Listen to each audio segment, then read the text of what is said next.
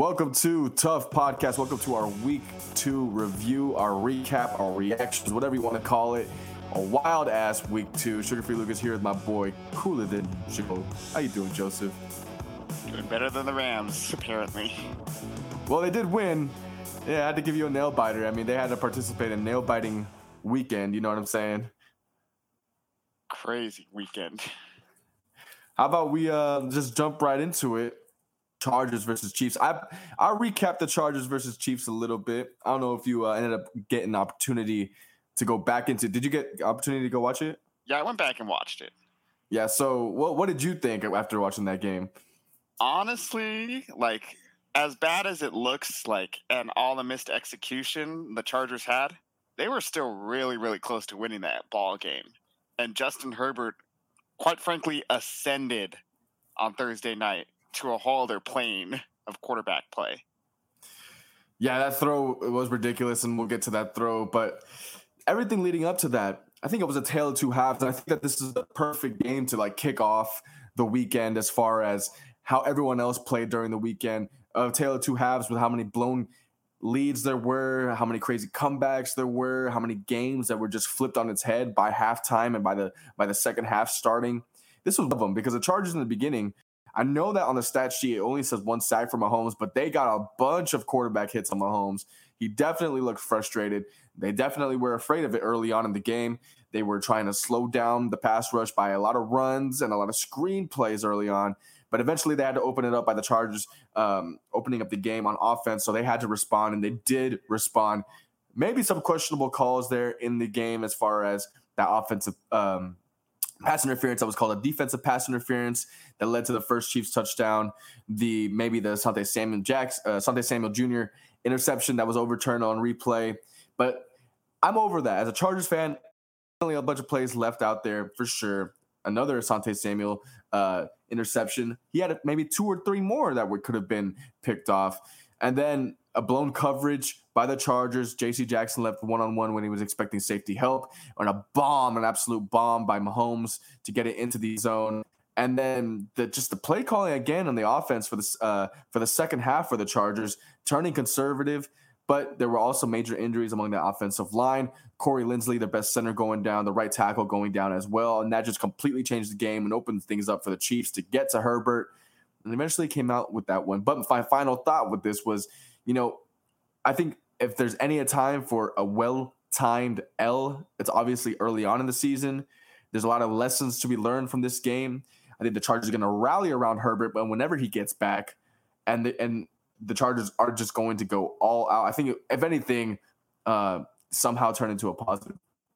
Yeah, because you can look at this we missed so many plays that we should have made, but conversely, what you need to clean up now is you just got out executed. You didn't get out coached. You didn't get out talented.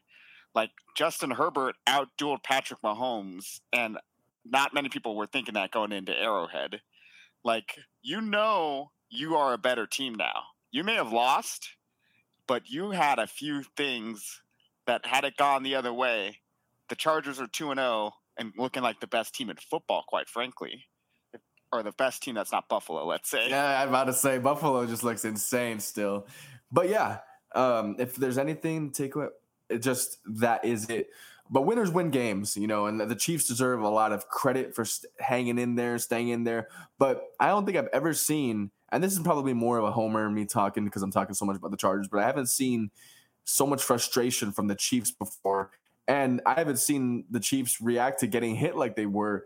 I think that the Derwin James tackle and Travis Kelce and so many other plays that were made defensively, that was a pretty physical game. And I think that the Chiefs, are just fortunate for a couple things. I mean, fate didn't want the Chargers to win. I mean, it almost came down to that onside kick, and they almost recovered it, So a couple more bounces that way or this way, definitely a different outcome.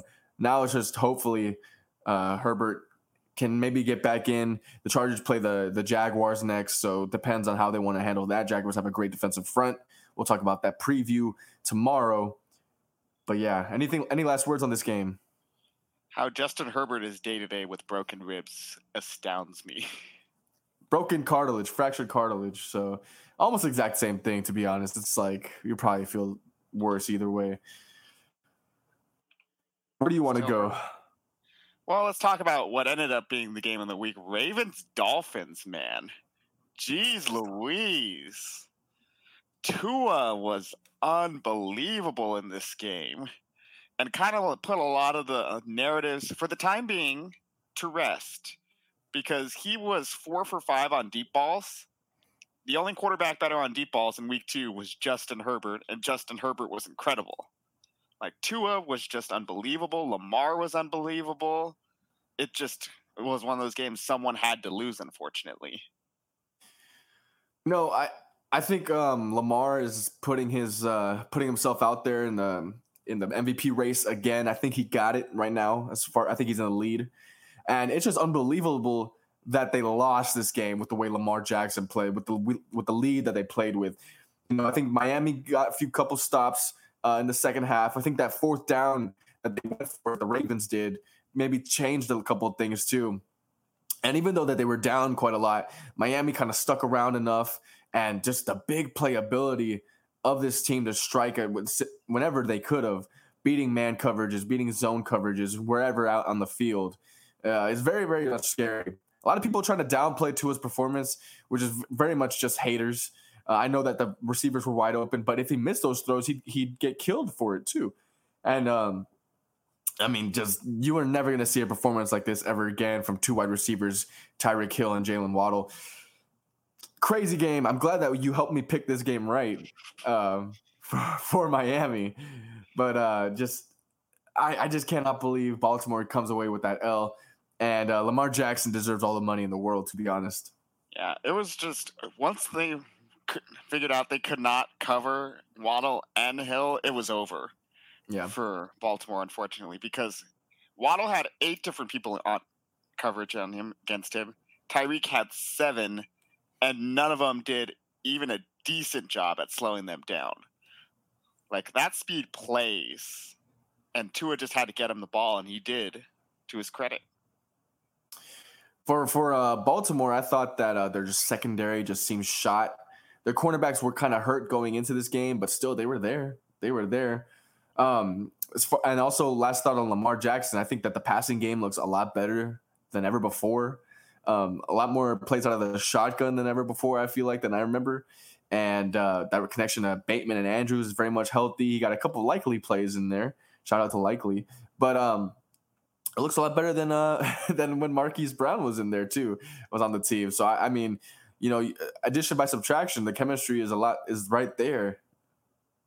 Yeah, he was really good, like on throws, especially in the intermediate. Like Lamar Jackson has really been a good passer for a few years now. I don't know why people just keep saying he's a running back. Like he was getting the ball in there quick, efficiently, on time, on target.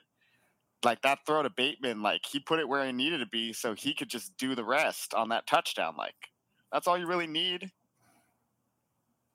Yeah, it's going to go down one of the best games of the year, probably over 1,000 yards of offense. Yeah. And then too, like Lamar did not have to show any big time like athleticism like he was in 2019, where he was basically the second coming of 04 Madden Michael Vick. Like that touchdown run was well blocked. He saw the hole, got through it, and then turned on the jets and was gone. You know what I mean? So that's going to show like, hey, he doesn't need that great athleticism. Sometimes you just need to execute, and he'll do the rest for you. Pay the man. Yeah, facts. Do you think there's going to be a cure for this Miami offense? Is there going to be any way to figure out how to stop them maybe later on in the season? Because right now I cannot think of any other way to stop them. You just have to take one of the two out. You know what I mean? If you put all your attention on one and then focus on the other and get burned by the other and then keep doing that, you have problems. You know what I mean? You kind of saw that, like, okay, Hill's going off. Okay, we'll go focus on Hill. And then Waddle starts going off. So you start going to Waddle. You just have to take one of them out of the game and then just force Tua to hone in on the second and try and force him into making a mistake. Hopefully that's the case. I thought that watching this game that Tua's release was quick as hell. I think it was like the quickest release I was watching all weekend. I don't know if you remember how it was, but it was just right when he got the snap, and then he's just throwing the ball immediately up the seam or whatever, and that release time is insane. I don't know. Tua looked a lot better than I expected. Well, I think one thing about Tua we have to realize when we're looking at him is he's a lefty.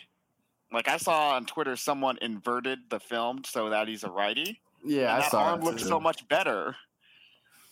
Nah, I think the problem with it is just the fact that people see that it floats in the air for like a second too long, and then the receiver kind of has to stop. But there's still separation there. I mean, if there's at the end of the day, if he's not being punished for it, then I'm not worried about it yet. We'll see what happens. But it's going to be hard to even get any separation. Any last thoughts before we go on to the next game? I think that just about covered everything. All right. Next game I want to talk about is the Commanders versus the Lions. The Lions, I am falling in love with this team so much. Amon-Ra St. Brown, I wrote here in my notes, he's a new age Megatron, especially for Goff. He's the Debo for this team. And I'm going to make an insane comparison for DeAndre Swift right now. It's going to be sacrilegious, but Swift reminds me of watching LaDainian Tomlinson, man. Like, wow. Yeah, I don't know. Something about it. His ability to hit the hole, his elusiveness. He wears the visor too. Like, this guy is so much fun to watch, and I just love it. You got your playmakers stepping up. You got Jeff Okudah making plays. You got Aiden Hutchinson making plays. You got Charles Harris forcing a safety. And they're one of the only teams that like got to a hot start this weekend and kept their lead. They withstood Washington trying to attempt a comeback, and I think that's pretty impressive, to be honest. You're going to get a couple boneheaded plays from Goff every once in a while. He missed someone on 3rd and goal for a touchdown, almost throws a pick. But they live with that, and that's just something that you're going to have to live with week in and week out. For the Commanders, I think only a few bright spots. John Dotson and Curtis Samuel, the only few bright spots on this offense for sure. Curtis Samuel's looking a lot better than Terry McLaurin in this offense so far through 2 weeks, which is kind of insane, especially the bag that McLaurin just got. And Wentz just cannot make anything happen in the pocket. Obviously, that the Lions were getting back there all game and just took too many sacks taken. I think the play calling didn't really help him, but he also didn't do himself any favors. I think the offense just needs to get going earlier in this game, and maybe it's a different outcome. But 2 weeks in a row for the Lions that they score over 30 points. Yeah, the Lions offense was just something else. You know what I mean? It's like what you said is like DeAndre Swift will get through the hole. And like you just had one play very well blocked. Swift read it perfectly and was just gone. And that's kind of the big thing is they're a well-coached team. We say this over and over and over about the Lions. But that's what you need in the NFL is just a good coaching team. And the guy, like undrafted rookie making his first start, who makes the key block on that play so that Swift can get all those extra yards on the second level. Like Dan Campbell specifically called him out in the locker room and said like, hey, good freaking job, man. And the whole locker room just got excited for him. Like it is impossible to hate this Lions team. It really is. Like they're downtrodden underdogs led by a great leader, likable cast of characters. They're just a great team. They're fun to watch. I'm so happy for Detroit finally that they have this team that the city can get behind. Yeah, I'm happy for the team too. I think I forget the name of that lineman that they were praising. But he's not a rookie though. He's been on the practice squad for years and years out, just making a couple plays here and there. That was his first start though that he had over his 6-year career. But yeah, the Lions are a fun team to watch. They're gonna go play the Vikings this Sunday. And Vikings falling apart right before our eyes. In prime time again, no Kirk Cousins. We'll talk about that in a little bit. Commanders, though, they got to get off to a hotter start. That's I think, a good team that they lost to. All right, where do you want to go next? Let's talk about the Bengals and the Cowboys for a second because the Super Bowl hangover is real. You know what I mean? Burrow did not look good. And that offensive line, like you bring in all these pieces to like protect Joe Burrow and it's not working. Like in this game, 13 pressures, 6 hurries, 3 QB hits, 4 sacks. La'el Collins by himself allowed 6 pressures, and he was supposed to be the guy that fixes this offensive line. And Joe Burrow was a magician getting away from pressure, not necessarily the case anymore because he had a 43% completion percentage under pressure. That's where the issue is Joe Burrow's not pulling a rabbit out of his hat anymore every time he's under pressure. He's behaving like a normal quarterback would under pressure, and all of a sudden this offense doesn't work the way it's supposed to. I agree. I mean, I don't think that he was making himself giving himself any favors, because there were some times where he was trying just to make a play, push downfield where there's people open in the flats, the hot receiver, whatever there's a term for it, the bailout receiver, I guess, whatever the term may be. But yeah, I agree. You know, the offensive line was just assumed to be better going into this offseason. And now they're cooked. But also, their defense was getting cooked by Cooper Rush. I thought Cooper Rush had a way better connection to the receivers than Dak Prescott did in Week 1. And now, you know, I think that they look better with Cooper Rush in there right now and Tony Pollard again making the most out of his small attempts and his opportunities in that game. I just, you know, Micah Parsons was just demolishing the Bengals, and we said it was only going to take him to change the game. But also Trevon Diggs actually had a good game against Jamar Chase. I think the better team really won on Sunday. The Cowboys really did look like the better team, you know what I mean? Like, I said it was going to be hard for them to deal with Micah Parsons because TJ Watt gave him problems, and they're like a similar tier player. It's just easier for the Cowboys to hide Parsons and deploy him, whereas, you know, Watt's coming at you. And Parsons had 8 pressures by himself, and they just looked confused and lost. Like, I don't know, this is hard. What's this guy? He's coming at me. It was just frustrating because, like, you knew this was going to happen. You didn't game plan around it, and you need to, quite frankly, fire this offensive line coach if it's the same guy from last year, because the talent is upgraded, but you're not seeing the results yet. Yeah, maybe. I don't know if the talent is upgraded. I think a lot of things too has to do with Joe Mixon just not getting involved early enough, and like a lot of the games that the Bengals won on their Super Bowl ride, it had to do with Joe Mixon helping put in the lead away, and he only had 57 yards on 19 carries, and that's not enough yards per carry in this. And you know, I just don't think that things are clicking right now. I think Bengals will figure it out a little bit, but they do feel like a 9-8 team right now. And I don't know if they'll be sneaking to the playoffs with the AFC being so stacked.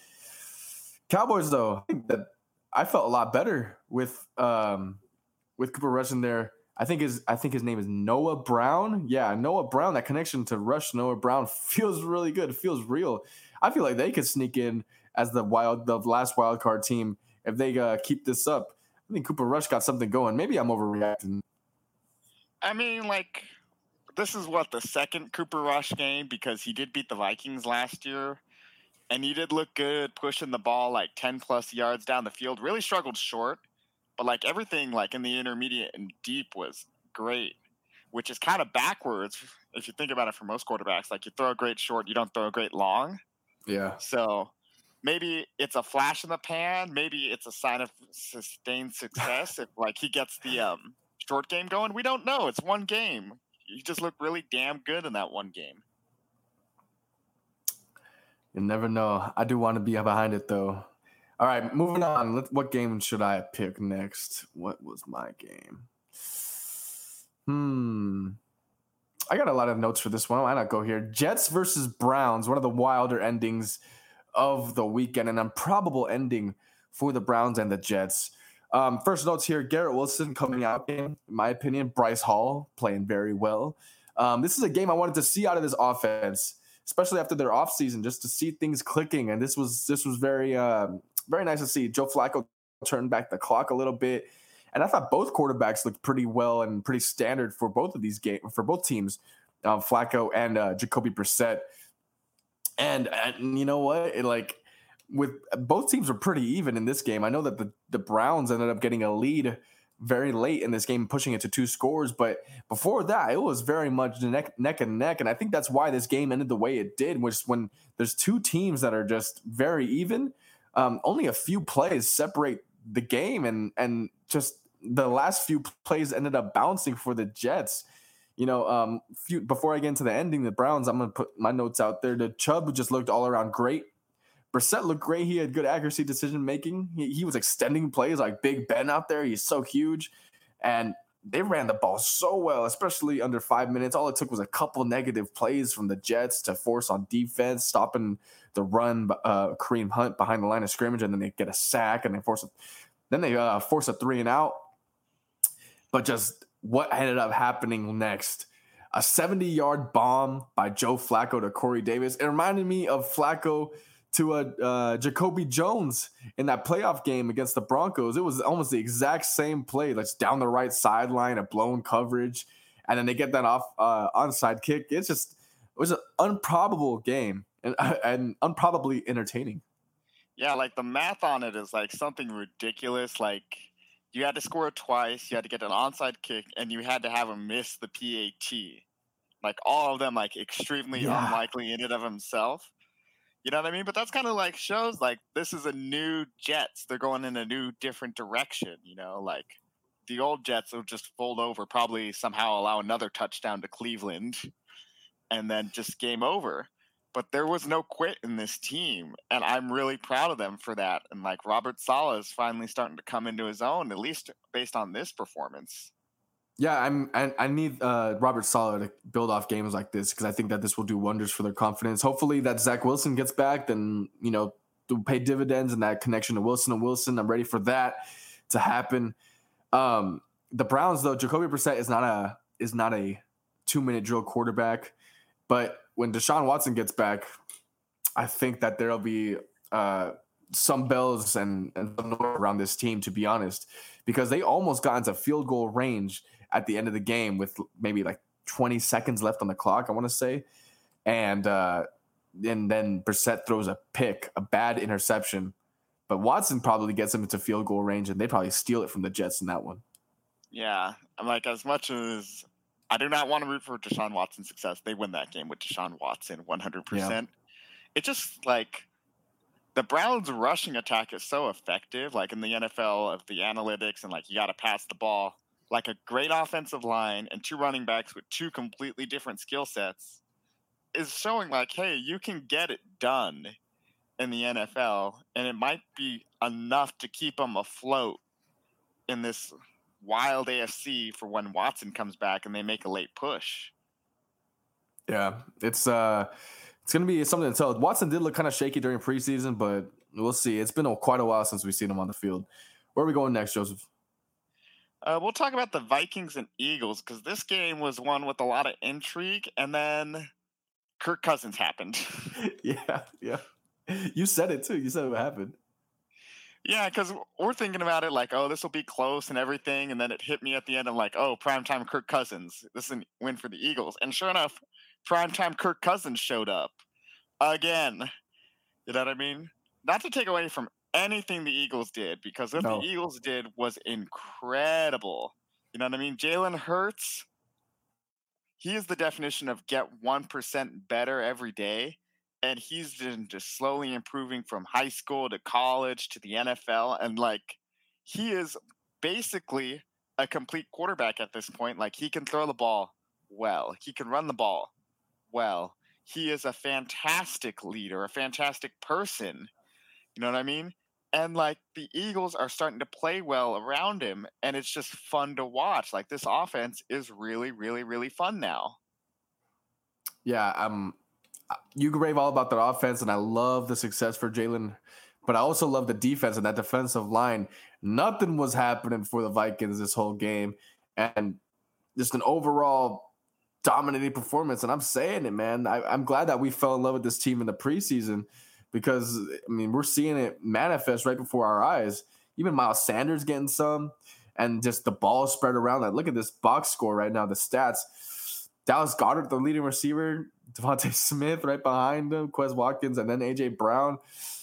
So this is a healthy-looking offense right now. Yeah, they were all targeted like 6 times each too, so that ball was being spread beautifully by Hurts. And then looking at the defense, you can stop Justin Jefferson? I know, right? That's Yeah. possible? Because like Darius Slay gets a lot of the credit, and as well as he should, 6 targets, 1 reception allowed, 2 interceptions when covering Justin Jefferson. And we were high on James Bradbury. Avonte Maddox had a sneaky good game, man. Like he only allowed 27 yards against Justin Jefferson. Like this Eagles team just can come at you in so many different ways. Like it's 2 games, but how do you beat them if they keep playing like this, man? Yeah, I really don't see any weaknesses so far. I think just staying healthy. Obviously, it's a game of attrition.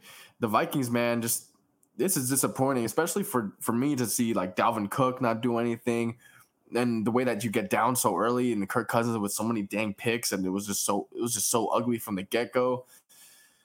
Like this is the Vikings version of the Vikings that you just did not want to see reappear again. This is something we've seen over and over again over the Kirk Cousins like career era for the Vikings, and so I don't know what the problem is really, but I feel it coming. Justin Jefferson is going to request a trade pretty soon. Ooh, no, I don't think that. You don't think that? Because the Packers had a good defense, and like they played really, really well against the Packers defense. But I just don't see this Vikings. This game made me realize like this Vikings team's not going to go anywhere, and I think Jefferson's going to realize that pretty soon. Maybe not this year, but I think next year something's going to happen. I think like unfortunately you are stuck with Kirk Cousins. You know what I mean? Like drafting quarterbacks is not perfect. You know what I mean? Like 2020, everyone's like Tua over Herbert, and now everyone's like Herbert over Tua. You can't get this right. And if you miss, you set your franchise back years.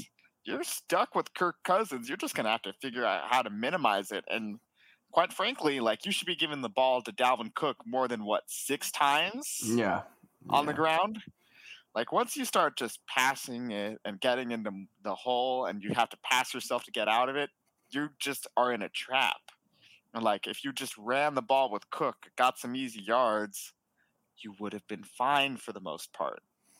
Because the game wasn't completely out of reach for most of the game. I don't know. Just I feel bad for Justin Jefferson and Adam Thielen. But I think when this offense and this team was at its highest peak, I think that Dalvin Cook, I'm going to say it again, Dalvin Cook was the catalyst for the offense. I have no idea. All right. I'll go to the next game. Titans-Bills, the other Monday night game. Well, this is what my notes say for the Titans, and it's a rough one. So far, Titans immediately getting into way too many third down and longs early on to this game. You don't really have the receiving core to convert those third and longs. I like Treylon Burks, though. He's nice. He has some nice early production. I didn't see enough Derrick Henry, though, I felt like. And then just so many mistakes, though. You get cooked early on by Josh Allen and Stephon Diggs. No one's stopping them. You're not going to stop them. And it's pretty much the end of the game right there because the Bills got anything they wanted, and they just cruised to another victory, another stomping. I don't know if they're that good because the Titans are just a mess.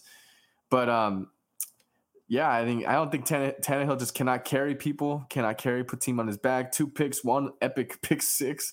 But Malik Willis got in there. I thought he looked good for a couple of plays. You know, he had 1 fumble, but I thought he looked more effective than Tannehill. I know it was garbage time, but I put Malik Willis ? Malik Willis season ? I mean, maybe we'll see more of him. I think like Malik Willis is just so raw that you're going to rush him and kind of ultimately ruin his development. If like you keep putting him in like this, you know what I mean? Like thank God you play in the AFC South because this would be a rough year. Like you still have a chance at the division the way everybody in the South has been playing. You know what I mean? So like don't mess up your future for a little bit of short-term success with Malik Willis. But like everybody that's starting and playing on this team right now, oh God, it is rough. It's Yeah, rough this is watching true. Derrick Henry, especially as someone who just traded for Derrick Henry in fantasy football. Oh my God, he just does not look the same right now. Like, he had minus 26 rushing yards over expected. He gained less Golly. yards than he should have last night. And that's just not something you say about Derrick Henry. Like, he looks mortal. And if he's gone, it's gonna be a rough year for Tennessee, unfortunately. I don't know. I only watched the highlights because I couldn't watch this game in one sitting. I don't know what it is. Like, I don't know if they're not calling enough run plays early on. The play action, I mean, it's still kind of there, but like just the production, I don't know. I just put not enough Derrick Henry, just not enough. It's just you got to get him going, especially if you don't have the wide receivers. Like, well, you got to get him going, man. Yeah, because I think the thing about like Derrick Henry is like from the little bit I was watching, because it ended up being a blowout. Like, I would just rather watch the Vikings-Eagles game at that point. Like, he just looked kind of slower, less explosive Golly. initially. But the thing with that offense and when it was working with Derrick Henry is like you gave him the ball so much that he was fresh because he's well conditioned. You know what I mean? And the defense is gassed because it takes so much out of you to bring down that man that in the second half, he just can have whatever he wants, quite frankly. But you were down so much, like you just can't get that game plan going. And if Henry takes a lot longer to get started, you're not necessarily playing with the lead where you can do this like you were in years past, because you kind of have to throw the ball in order to get back into it. But you end up in the same trap the Vikings ended up in. I just can't help but think that, for teams like this that are built like this, you just need your wide receivers. You need the wide receivers. A.J. Brown being gone and Corey Davis being gone, you just see them going downhill. I know Treylon Burks was compared to A.J. Brown, but he needs time to develop, He's not going to have that same impact. And it just makes me think, like, sometimes, like, I know running the ball with a guy like Derrick Henry is amazing, but it is just a passing league, and that's just how it is. Just look at the Bills, man. Just look at them. And they were passing all over you, and they still ended up with more rushing yards than you on less carries. Yeah, Josh Allen and Stephon Diggs are playing a completely different sport. You know what I mean? It looks like they're playing against Pop Warner kids sometimes. It's just like that. It was too easy for Stephon. It was too easy. It's insane. Yeah. All right, you can pick the next one. All right. I think it's time to bite the bullet and talk about my beloved Rams. They won, but at what cost, man? Because I remember, like, when they got the you tweeted out. You tweeted. Yeah, I'm about to say I'm like, you tweeted it out. They have 28-3. This is hilarious. And then they started coming back. I was like, oh shit. Oh no. You jinxed it for them. You like summoned that. This team, like, as well as they played and as well as they collapsed, like, they made mistakes, like, all throughout the game. You know what I mean? Like that Stafford interception at the end of the first half. I don't know what he was looking at, quite frankly, because Higbee was blanketed. Like, there was just no window that existed to get that ball in. And it's not like where some throws like, oh, there's a tiny window I can make and I have a receiver that's God himself. It's Tyler Higbee. He's good, but he's not great. Yeah. You know what I mean? Like, Ramsey should have had that pick six to end the first half. You know what I mean? The black punt was bad. The Cooper Kupp fumble was bad. They could not wrap up Mariota if he got out of it. You know what I mean? There were just little things that just kind of added up over time to where the Falcons could start putting themselves in position to get back into this game. And they, credit to them, like, they made the plays they needed to in order to get back into this game. But the Rams just had to do like one or two things right, and this wasn't even the storyline we're talking about now. Yeah, I mean, almost was an epic collapse. I do give them a little credit because it was just a wild week 2, and they were one of the teams that just held on to their lead, so they deserve credit for that. It was maybe just one of those games around the whole league. But Marcus Mariota just he is a detriment to this team, because this Falcons team would be a lot better with a guy like Kirk Cousins may be there, or maybe even Tannehill. Mariota is just liable for just so many bonehead plays, and I just can't help but wonder what this Atlanta team would look like if they had oh my God, is this escaping my mind? The player that got suspended for gambling, Calvin Ridley. Calvin Ridley, yeah, because his offense is still nice. It was still moving. Drake London is the real deal. I love Drake London. Another game where Kyle Pitts only has 19 yards, though. What is going on with that? I want to see him get more involved. I wonder what's the whole deal. I don't know if Marcus Mariota is not seeing the field right, if Kyle Pitts is just not getting any separation, but he's huge. He should be able to just throw it up to him whenever he wants. It's just weird. But I remember last year he did get off to a slow start, and then he ended up turning it up for over 1,000 yards. So I'll give him some time. But this Atlanta team, like, you see it right here. Like, they have the opportunity to really put some points on the board and score with their playmakers, you know? Yeah, because there was one throw or one set like where Mariota went to go throw to Pitts, like just shy of the end zone, threw it high, incomplete. They have to kick the field goal. But he had Drake London in the back corner of the end zone wide open for a touchdown, and he just missed him completely. I remember this. On the left side? Yeah. And then, two, I think it was Kyle Pitts, the intended target on the last play of the game, and when he got mossed by Ramsey. Yeah. Like, I get Kyle Pitts is a big dude, but why are you throwing the ball like you're throwing to Nikola Jokic?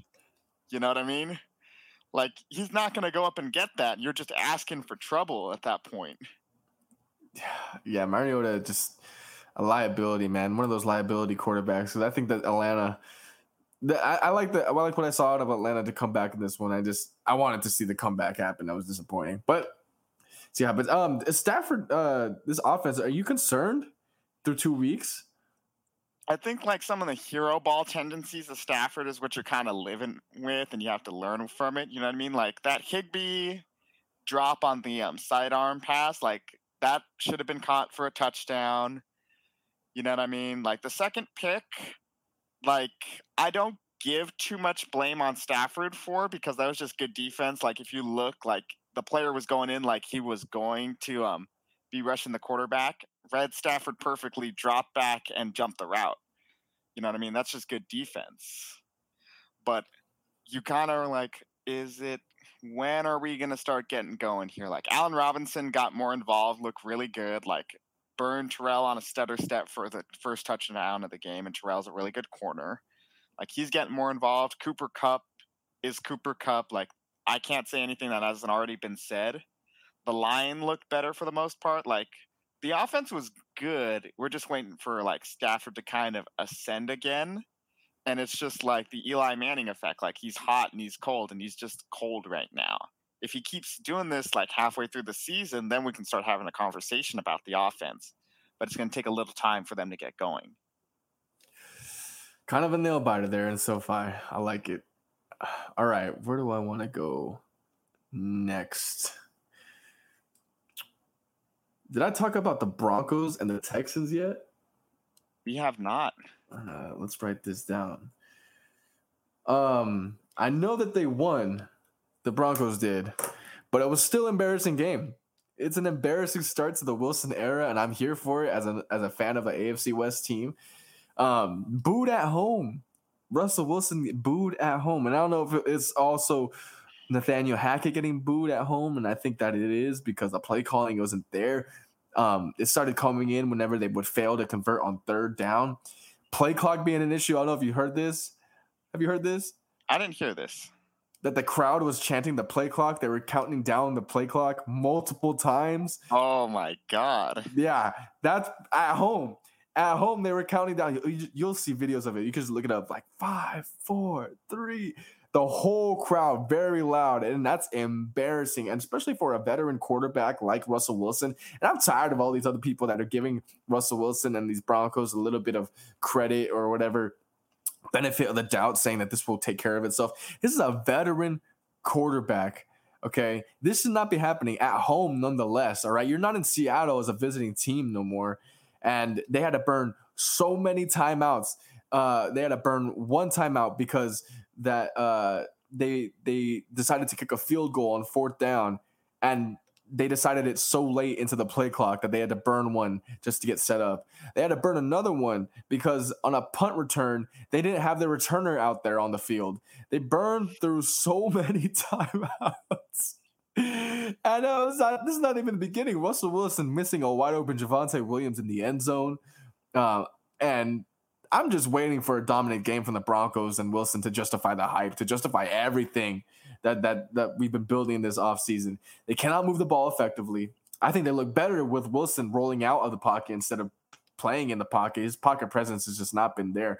Just some overall weird play calling again, talking about the 3rd down play calls, and just what the hell is going on? You escape a Texans team that should have beat you, okay, and they missed a bunch of opportunities in this game.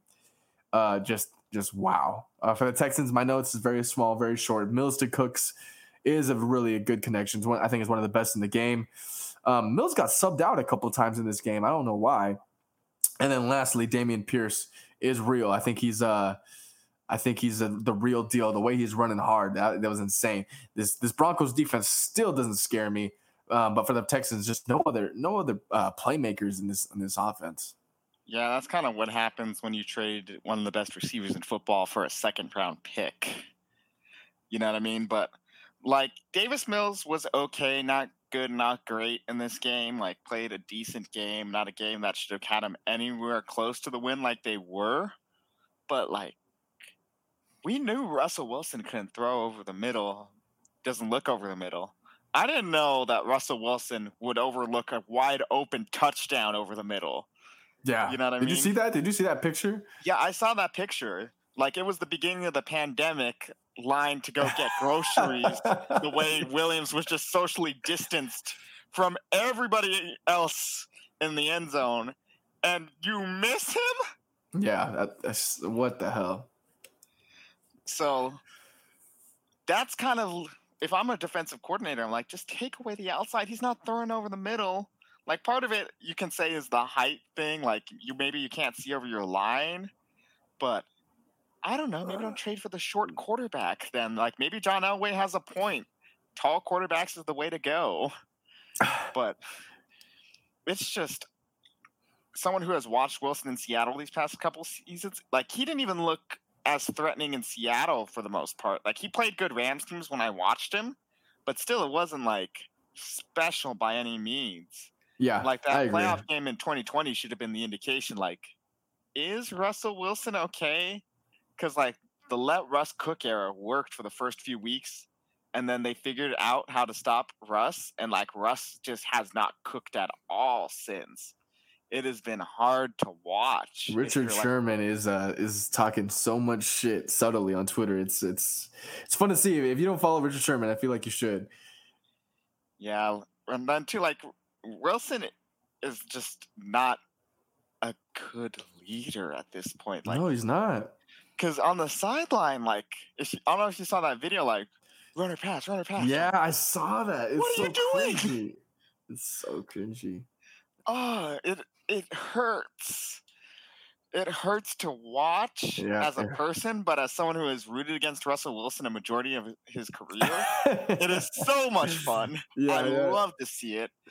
And then Nathaniel Hackett, I think we should have been looking more at his time in Jacksonville when he didn't have Aaron Rodgers, Aaron Jones, and Devontae Adams as to or who he is, as opposed to like, oh, I have so many great weapons, a great head coach.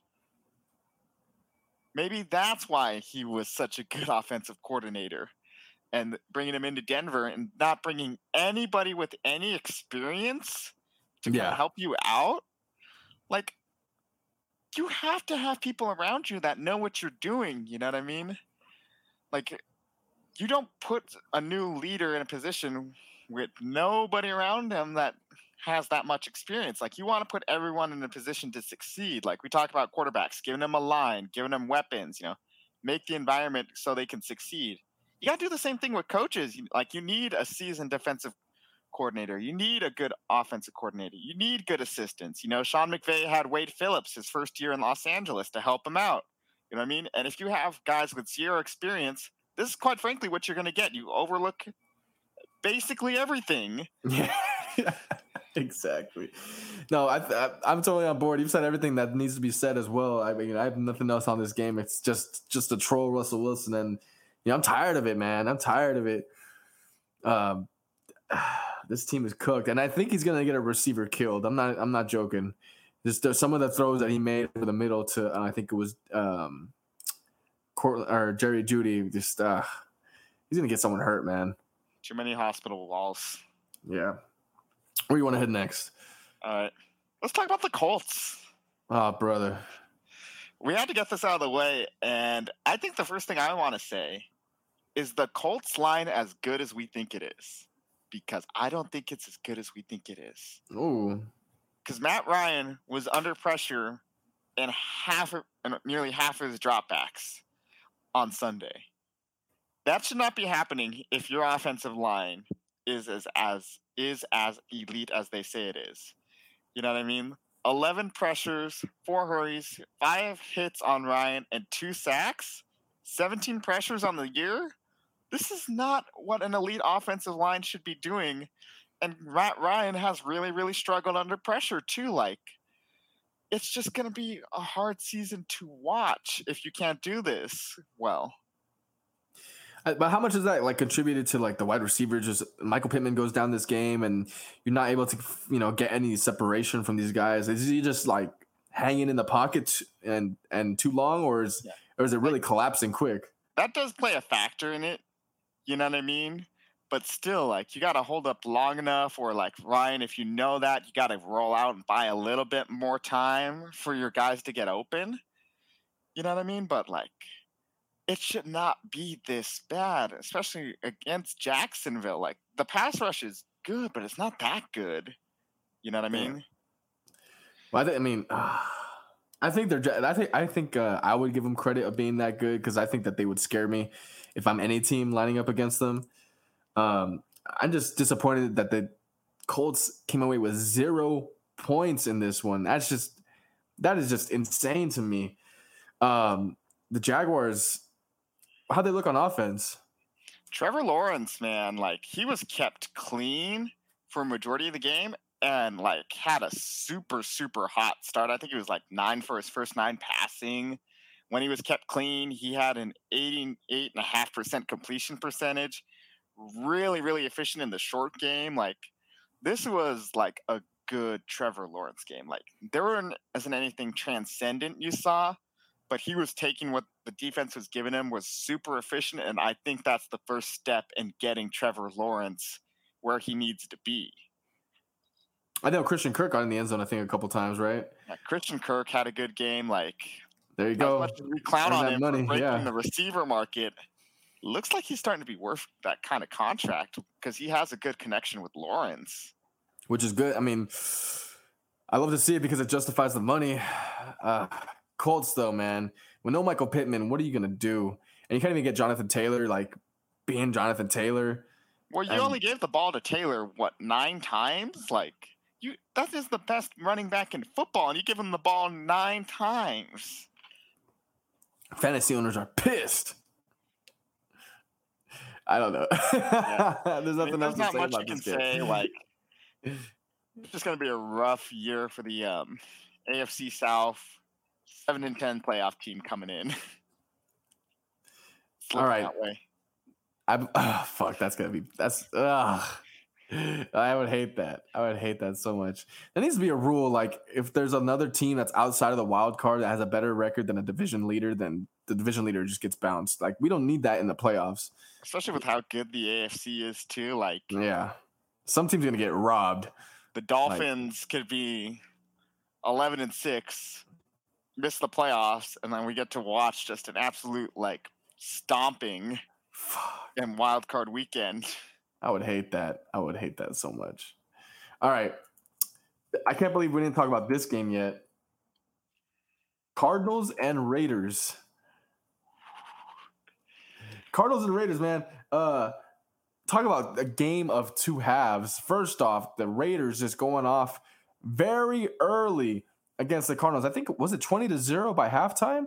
Yeah. It was so, I mean, everything's going well. Everything's going fine. But all of a sudden, second half Kyler Murray. And this is a game of 2 weeks for Kyler Murray because Kyler Murray week 1 was not making magic happen like this. He wasn't escaping defenders. He wasn't getting away from the sacks and pressures. He wasn't making the right decisions and right passes downfield. He had the longest 2-point conversion of all time in this game. I mean, running like a bad little kid that just stole your phone. This is exactly what you need out of Kyler Murray, especially without DeAndre. And the Raiders paid for it. They were completely gassed by the time overtime started. And you would think that it was their defense that cost them the game at the end. But no, it was Hunter Renfrow with a fumble return for a touchdown going the other way.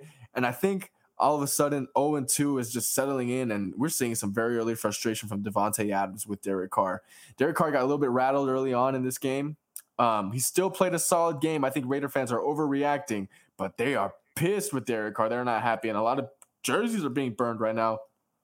I think that's very much premature. I think the defense cost you this one.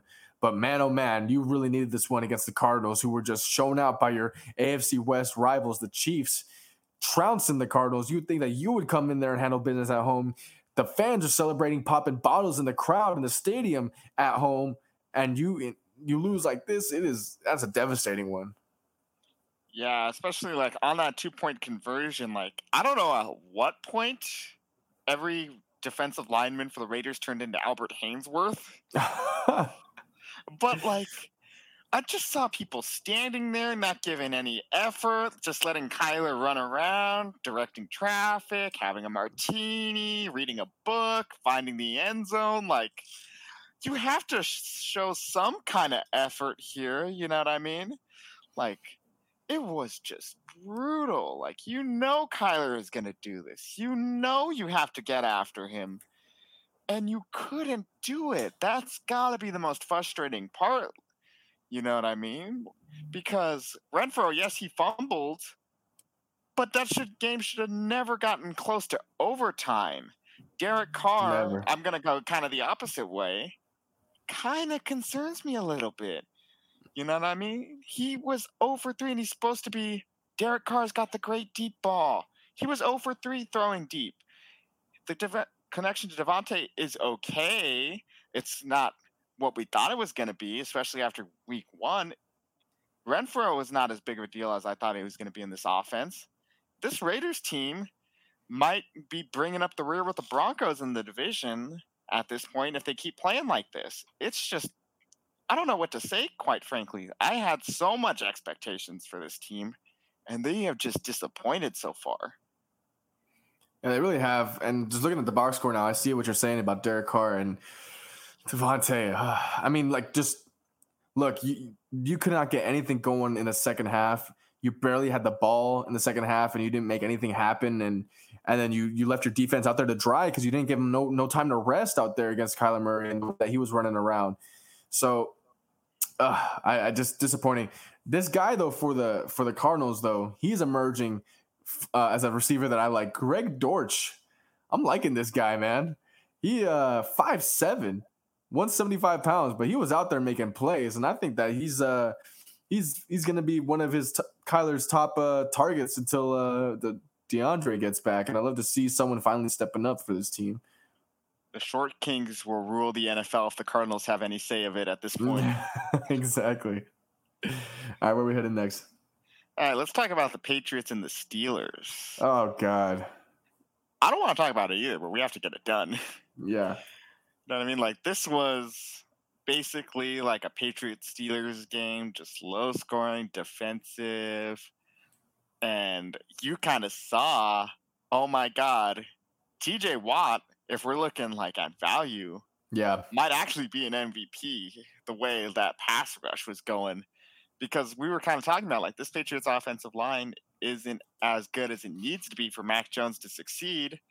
And, like, Mac Jones was kept clean the entire game. Like, they didn't sack him once. They only got 3 hits on him the entire game. Like, the Bengals line last year, for as bad as it was, did not give up a sack to a TJ Watt-less Steelers. And then, conversely, on the offense, oh, man, Trubisky is back in the worst way possible. Oh. That was a Mitch Trubisky game through and through. I felt so bad hearing about how bad he played, especially after how I was praising him after week one, saying that he gives his guys a shot to make plays downfield and gives a playmakers opportunity to make a play. And just I hear all these bad things out of Trubisky. I'm like, golly, come on, dude. Like, I think you just kind of know, like, Mitch Trubisky is Diet Jay Cutler oh man, because he'll have those games where that it wows you and you're like, oh man, Trubisky's the real deal. And then he has a game like Sunday where you're like, what did I see in this man? Because he's not going to be the starter for the rest of the year. Like this game has kind of shown it. So they were calling for Pickett. Yeah, I was say, when do we see Kenny Pickett? Got to see him soon, I think. I mean, because you need a spark. Like you said, the TJ Watt loss is just it's unbelievable how much he meant to this team. Just in general to win games, not just on the defensive side, he's just totally game-changing player, and you're going to need something else, and might as well, I don't know. I'm the type of guy, I always say it, put your development quarterback in to get him some experience, and he has some weapons around him, He's going to be a little bit more electrifying than Trubisky anyway. How much can you learn from Trubisky anyway, also? You know what I'm saying? I don't know. Might as well put him in my opinion. Yeah. Maybe you get Brian Daboll through osmosis, but like, Kenny Pickett looked good in the preseason, was making good throws. So I think by week 4, we're going to see Kenny Pickett, especially if Trubisky has another bad game this Sunday or this Thursday. It's going to be hard. So week 4, Pickett takes over for the rest of the season? Yeah. I can see that. What else about the Patriots, man? I don't know. It's a boring game. It's a Patriots game. You know what I mean? Like, yeah. Very few mistakes. Mac Jones played a game manager game. Had like that great throw to Aguilar down the side that kind of has me going like all hail McCorkle again. But for the most part, like it's just solid. What you come to expect from the Mac Jones Patriots, like nothing too special. Bill Belichick doing Bill Belichick things. Just solid defense, not enough, and then do enough to win the game. And I think that's how the Patriots are going to have to play this year in order to win. Yeah. Too many high-powered offense, especially in that division, though. Not going to happen all the time. All right, next game. Let's go to Bucks and Saints, another one where your grandpa probably loved it. Some points about the Bucks in this one. Brady frustrated with the team. Love to see it. I love to see Brady getting mad. But the positives for the Bucks are the defense, man. Their defense is solid. It's really, really good. They're the ones that kept them in it with how many turnovers, especially they had. Because the Saints had some drives where they were driving down the field and then just a Mark Ingram fumble, a Winston, 2 picks. One of them was a pick 6. Great, goodly timely blitzes. Just calling blitzes up at the right time to get to Winston. Winston playing this game with 4 fractures in his back. What the fuck is that? And they said that is that's fine because there's no more damage that it could take. That's like a reason to sit out. No, like if you have the maximum amount of injury in one spot, I don't know. Yeah. But the Bucks take away this one, and for the Saints, it's just tough. Olave is struggling really bad so far. He's struggling to build chemistry with Winston. He fumbled a late bomb down the sideline in this one. The Saints badly need Alvin Kamara back to make some plays to open things up down the field because there were times where Winston had time to throw. He got sacked a bunch this game, but sometimes he just took too long. The receivers weren't getting separation. Couldn't find anyone open. I mean, the Saints, man, they have playmakers on this team. Hopefully they figure things out because I do want Winston to succeed in this one. Like Jameis Winston, when he's on, is one of the most fun quarterbacks to watch, but this is kind of why you are reminded that Tampa Bay took Tom Brady over him when they were looking for a quarterback a couple years ago, because you will have games like this where it's just kind of like, what are you doing, Jameis? And it's just a frustrating experience. Like these Saints playmakers, like they're really good. I just don't know what's going on in practice to where they don't have that connection with Winston just yet. Because Thomas to Winston looked really good against the Falcons in week 1. Landry has always been a solid, dependable receiver. Nothing spectacular, but will get the job done. Olave was super hyped in the draft, and it's just been nothing thus far. Like, Kamara needs to start stepping it up if this team is going to go anywhere, because the defense did their job. Like, they frustrated Tom Brady again. Like, Tom Brady just cannot play the Saints at all at this point. And you just kind of blew your chance, and he did enough to give him the win. Like, he figured it out for 1 or 2 plays, and that's all they really needed. Yeah, I hope the Saints figure it out because they just have so much potential there. And last point on this game is the fight Lattimore and Evans. Evans' excuse for that is just he just wanted to hit Lattimore. Evans like, oh, it's Tom Brady. What do you want me to do? What? They were just talking. They weren't even getting physical. Like, you just wanted to hit Marshon Lattimore, which is okay. I mean, just admit it though. I mean, it's not okay, but just admit it. Just say it with your chest. Why are you beating around the bush? But they both got suspended. Yeah, exactly. That you got locked up the whole game and needed to take out your anger, and you found the perfect excuse, and then we got it like a actual fight, which is very rare these days. And Lattimore got suspended as well, but like Lattimore shouldn't have got suspended. He wasn't the one doing nothing that whole thing. After he got hit, he did, but like, come on, when you get hit like that, it's fighting. It's a fight. I think he got suspended because maybe he asked Tom about the Masked Singer, or like, hey Tom, how's the marriage? Maybe said something unflattering about Tom, didn't call him the GOAT. Maybe that's why he got suspended. That seems more likely. All right, where we headed, brother? All right, let's talk about the Giants and the Panthers. Okay. Because, Baker. That was not good at all. Because the screen game kind of saved Baker's numbers, which do not look good if you just look at the box score. It doesn't look fantastic. But if you look at non-screens, less than 40% of his passes were completed. Less than 40%. 37.5 to be exact. It was rough. I don't know what's going on with this Matt Rule offense, Matt Rule era, but I think there's something like very deep going on in like the organization rise, because I don't think Matt Rule has been able to really take full control. But if he has, then he deserves to be out of there. But I remember when he first got hired, he was very much happy to work with Cam Newton, and then they traded Cam Newton away and all that fiasco. Like, the way he got hired, I remember the timeline. He gets in there, they rave about him, they say he's going to have full control. He says straight up he wants to work with Cam, and then they ship Cam out of there. If you want to work with Cam, your first-year head coach wants to work with Cam, you're going to work with Cam if that's really what you want him to do. And they didn't. And so ever since then, I've been kind of, trying to track how well this team has done under Rule, see how it's gone downhill. He hasn't been able to create anything for this offense. And I don't know, I smell a regime change already. Yeah, it's going to be like a quick change in Carolina, because it's that toxic culture of like, we need to win at whatever cost. Whereas if you look like a team like Buffalo, they built the culture, then they brought everybody in, and now they're just a powerhouse. You can't win overnight, and I think Tepper needs to realize that in order to build success.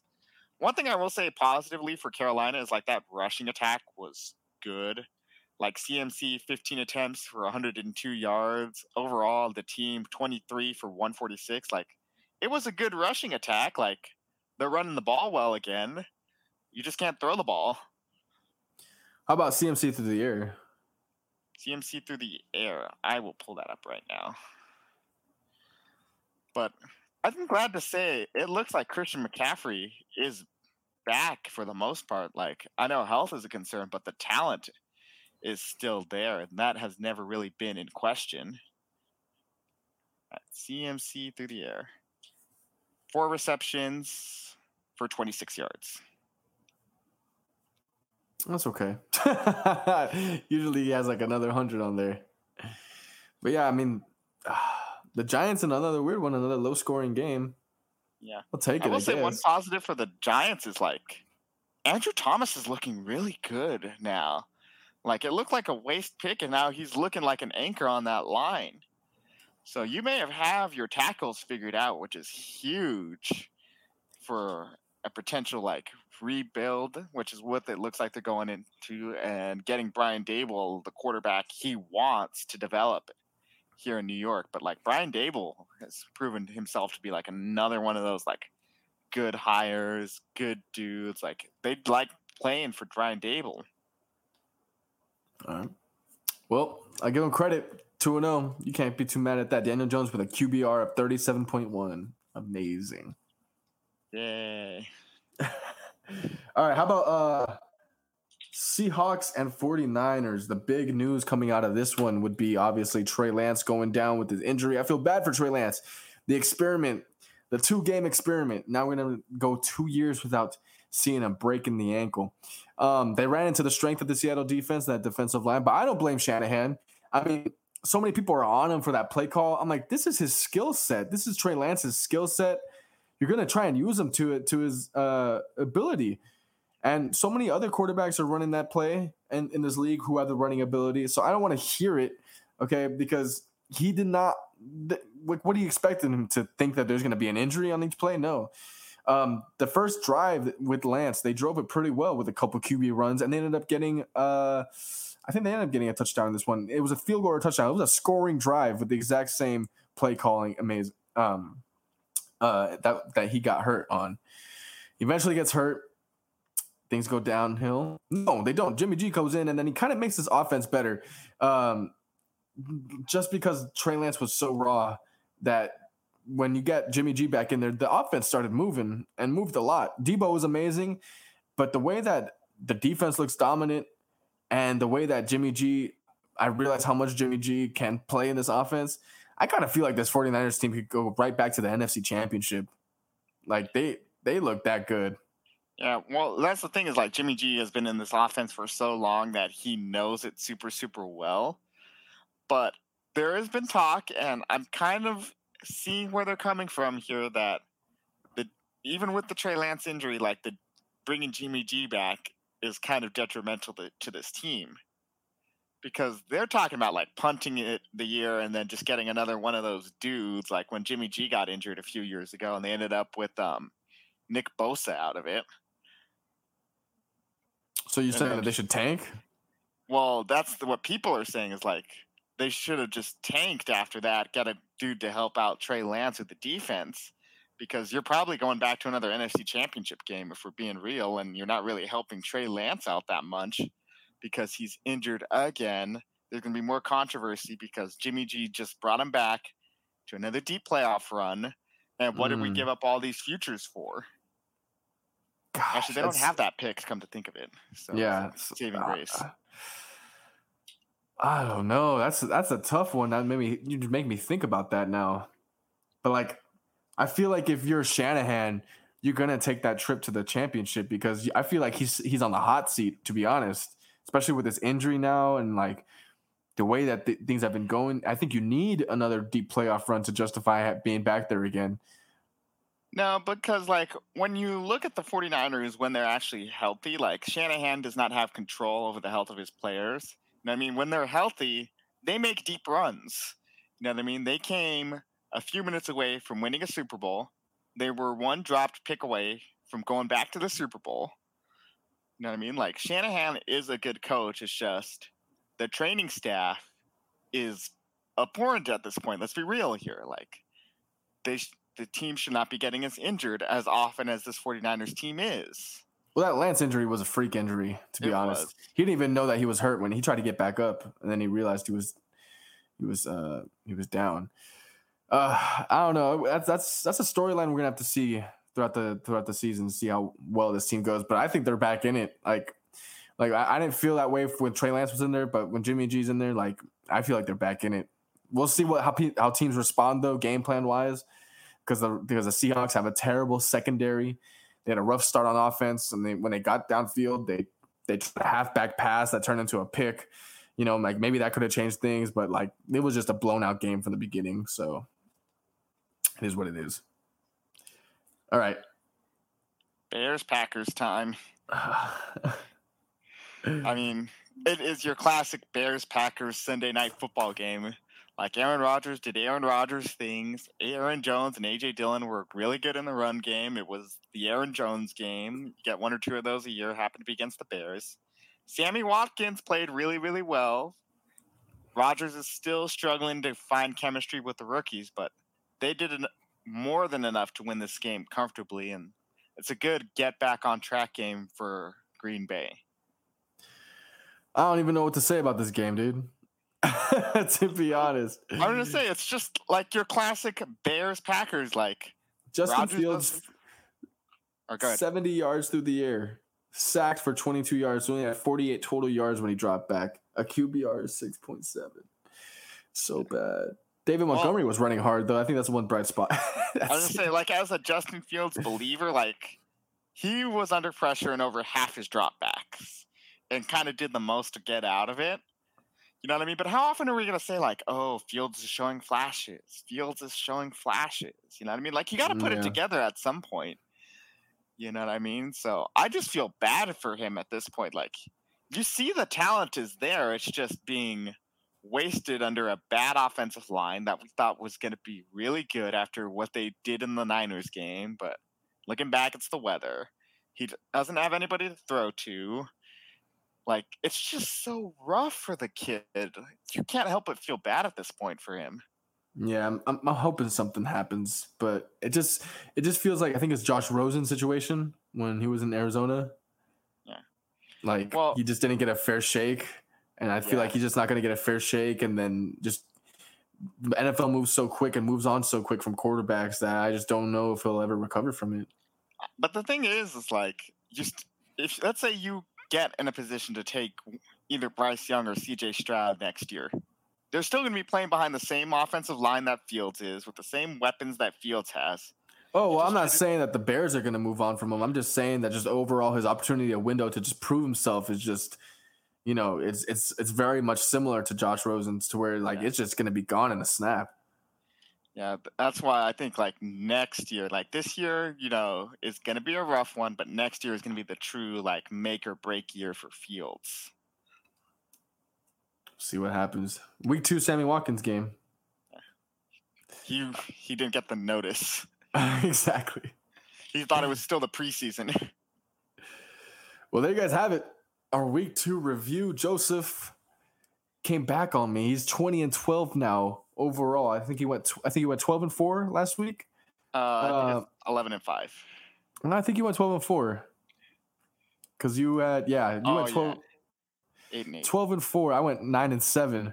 So now he's in the lead now. 62% of his games correctly, 59% of mine correctly. Come back tomorrow for our preview, which I haven't seen Week 3's slate of games yet, but I hope it is good. I know that we're going to in for a good one, though. I'm ready to break down the Bills and the Ravens. I believe that's the game. Yeah, let's see if that's I'm just looking it up right now. Bills schedule. Oh, no. It's Bills Dolphins. That's what's happening. I am ready for that one. Cannot wait to see the fireworks. After that, it's Bills Ravens. But wow, what a tough stretch for them. I can't wait to preview Week 3 with you tomorrow. But Joseph, where can we find you on social media? Find me Instagram and Twitter at CoolerThanYouJoe. There you go. Follow me on Twitter at SugarFreeLucas. Make sure you follow Tough Podcast on all social medias. Links are in the description. So for Joseph, for me, everyone here, y'all have a beautiful day, and we are out.